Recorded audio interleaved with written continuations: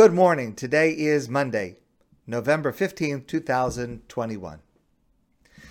I'm sure you have noticed how often the Torah tells us about siblings.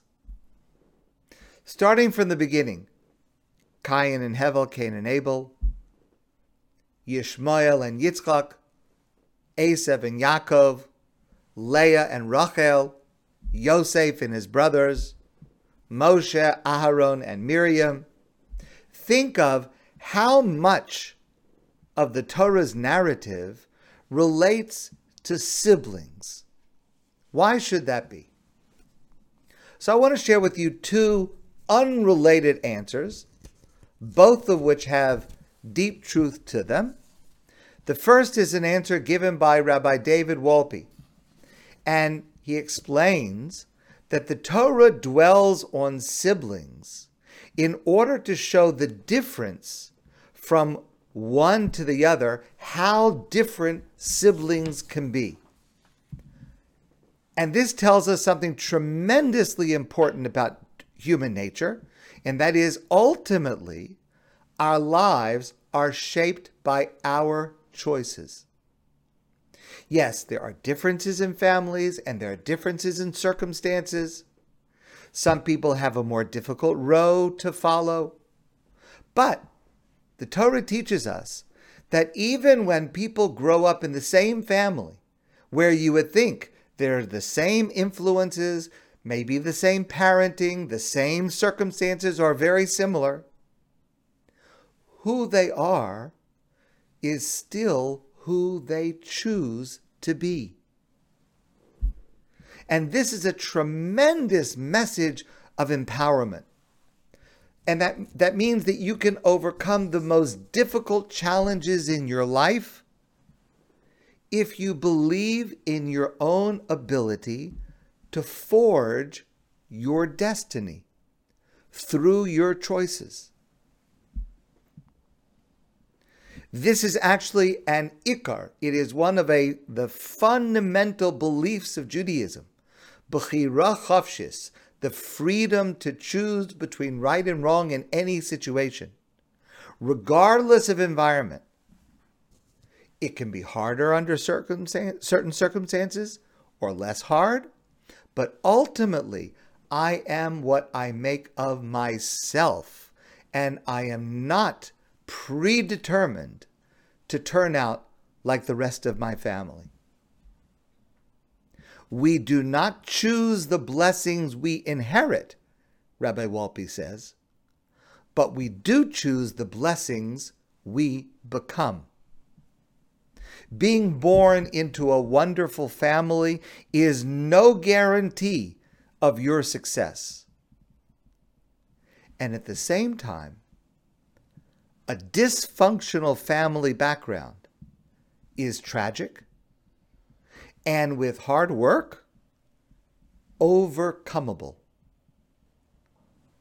Not just to survive, but to achieve greatness. Because ultimately, what we become is what we choose. So that's answer number one. Answer number two is very, very different, unconnected, but also extremely, extremely important.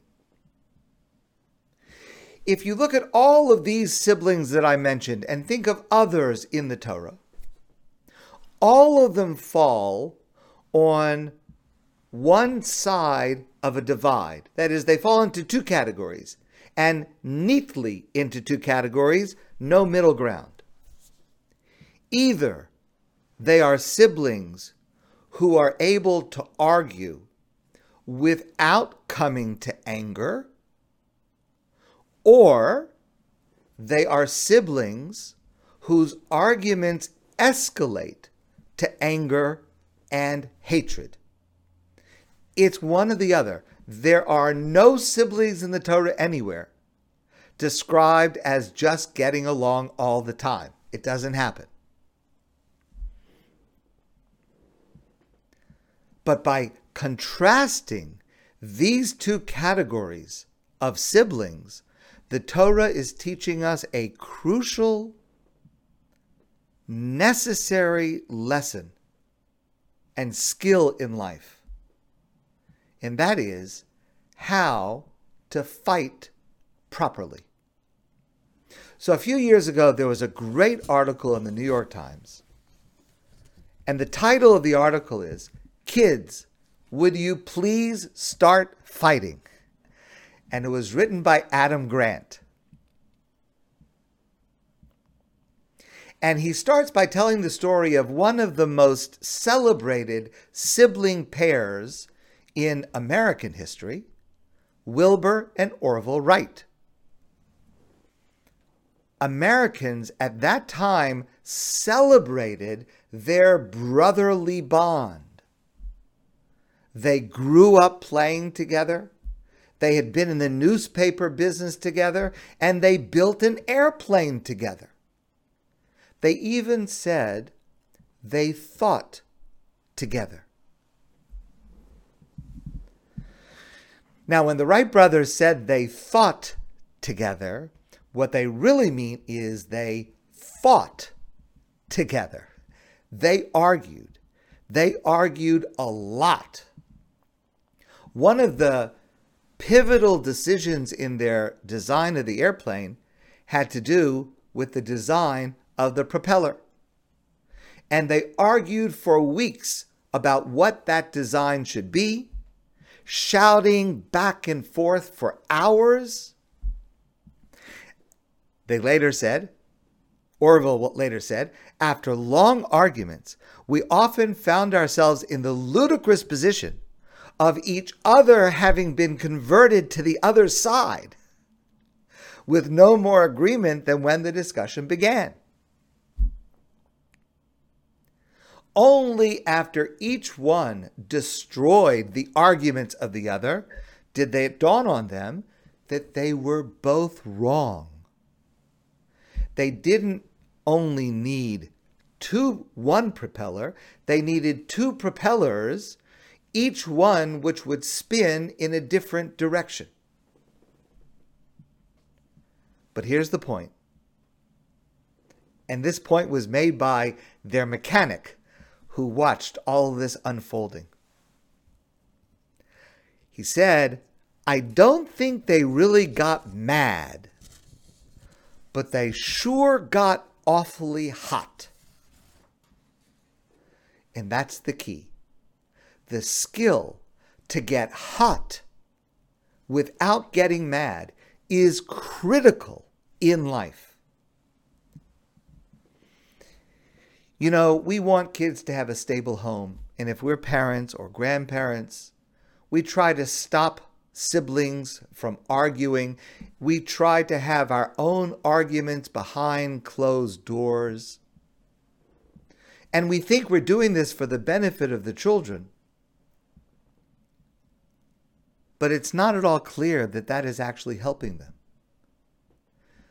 Teaching children to argue is more important than ever. We need good argument in our society. Just for example, our legal system is based on the idea that arguments are necessary for justice.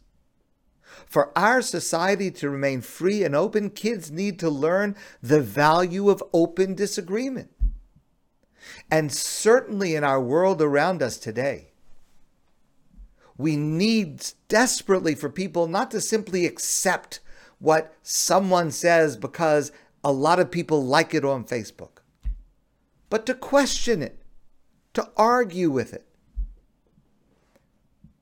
And it happens that there's a lot of research on highly creative adults who are successful in their given fields, more often than not grew up in families full of tension.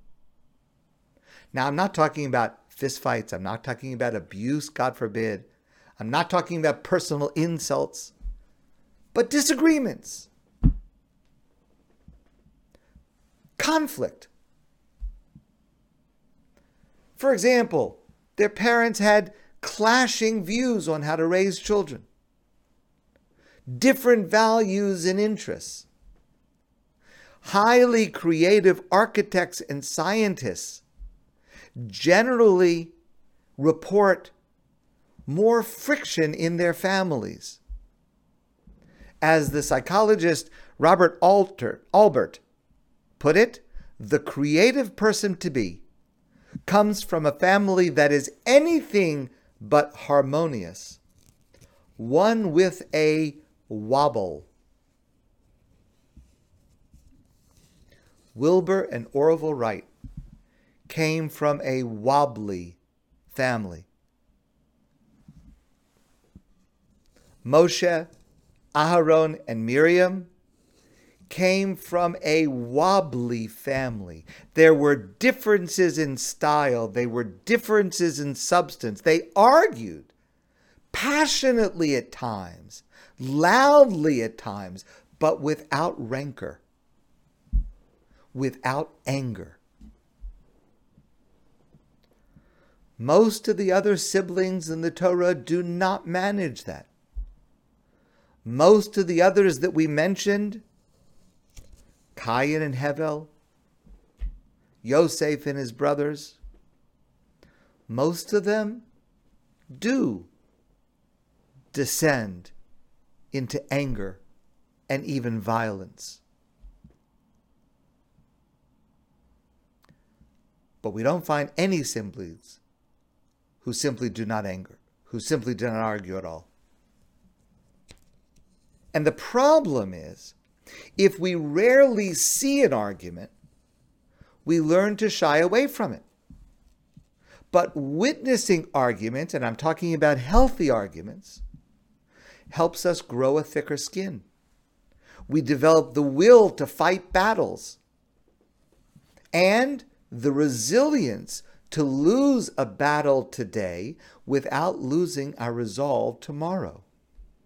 For the Wright brothers, argument was the family trade. Conflict was something to embrace and resolve. Wilbur said, "I like scrapping with Orb." Children need to learn the value of thoughtful disagreement. Sadly, many parents teach their kids that if they disagree with someone, it's polite to hold their tongues. But that's not helpful, because that disrespects the other person's ability to have a civil argument. It disrespects the value of your own viewpoint and your own voice. It's a sign of respect to care enough about someone's opinion that you are willing to challenge it. Parents and grandparents can help by having disagreements openly, not trying to always present a united front so the kids won't worry. When parents disagree with each other, again, civilly, constructively, children learn to think for themselves. They discover that no authority has a monopoly on truth. They become more tolerant of ambiguity. And they come to rely eventually on their own independent judgment. It doesn't seem to matter how often parents argue, but what counts is how they handle the arguments that happen. Creativity tends to flourish, Dr. Albert says, in families that are tense but secure.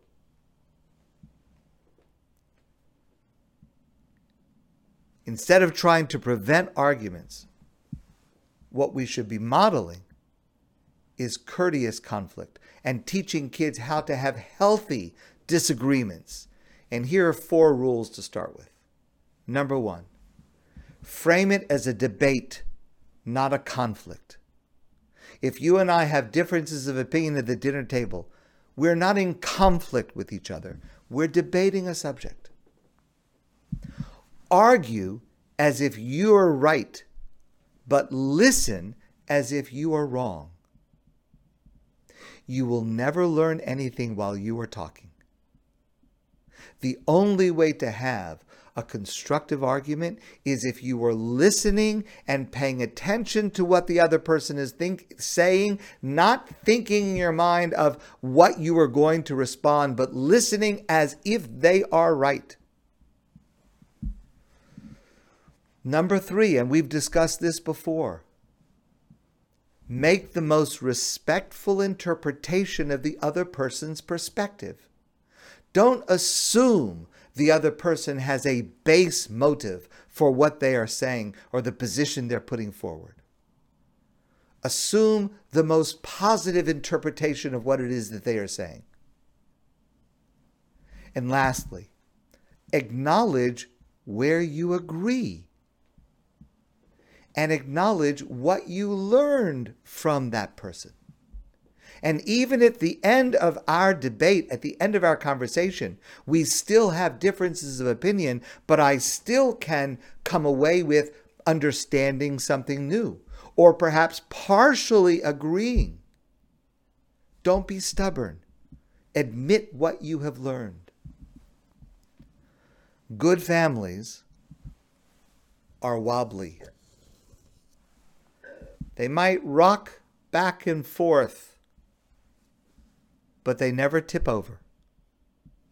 If kids don't learn to wobble, they never learn to walk. And they end up standing still. My friends, I want to wish you a great day. And I look forward to seeing all of you soon in person.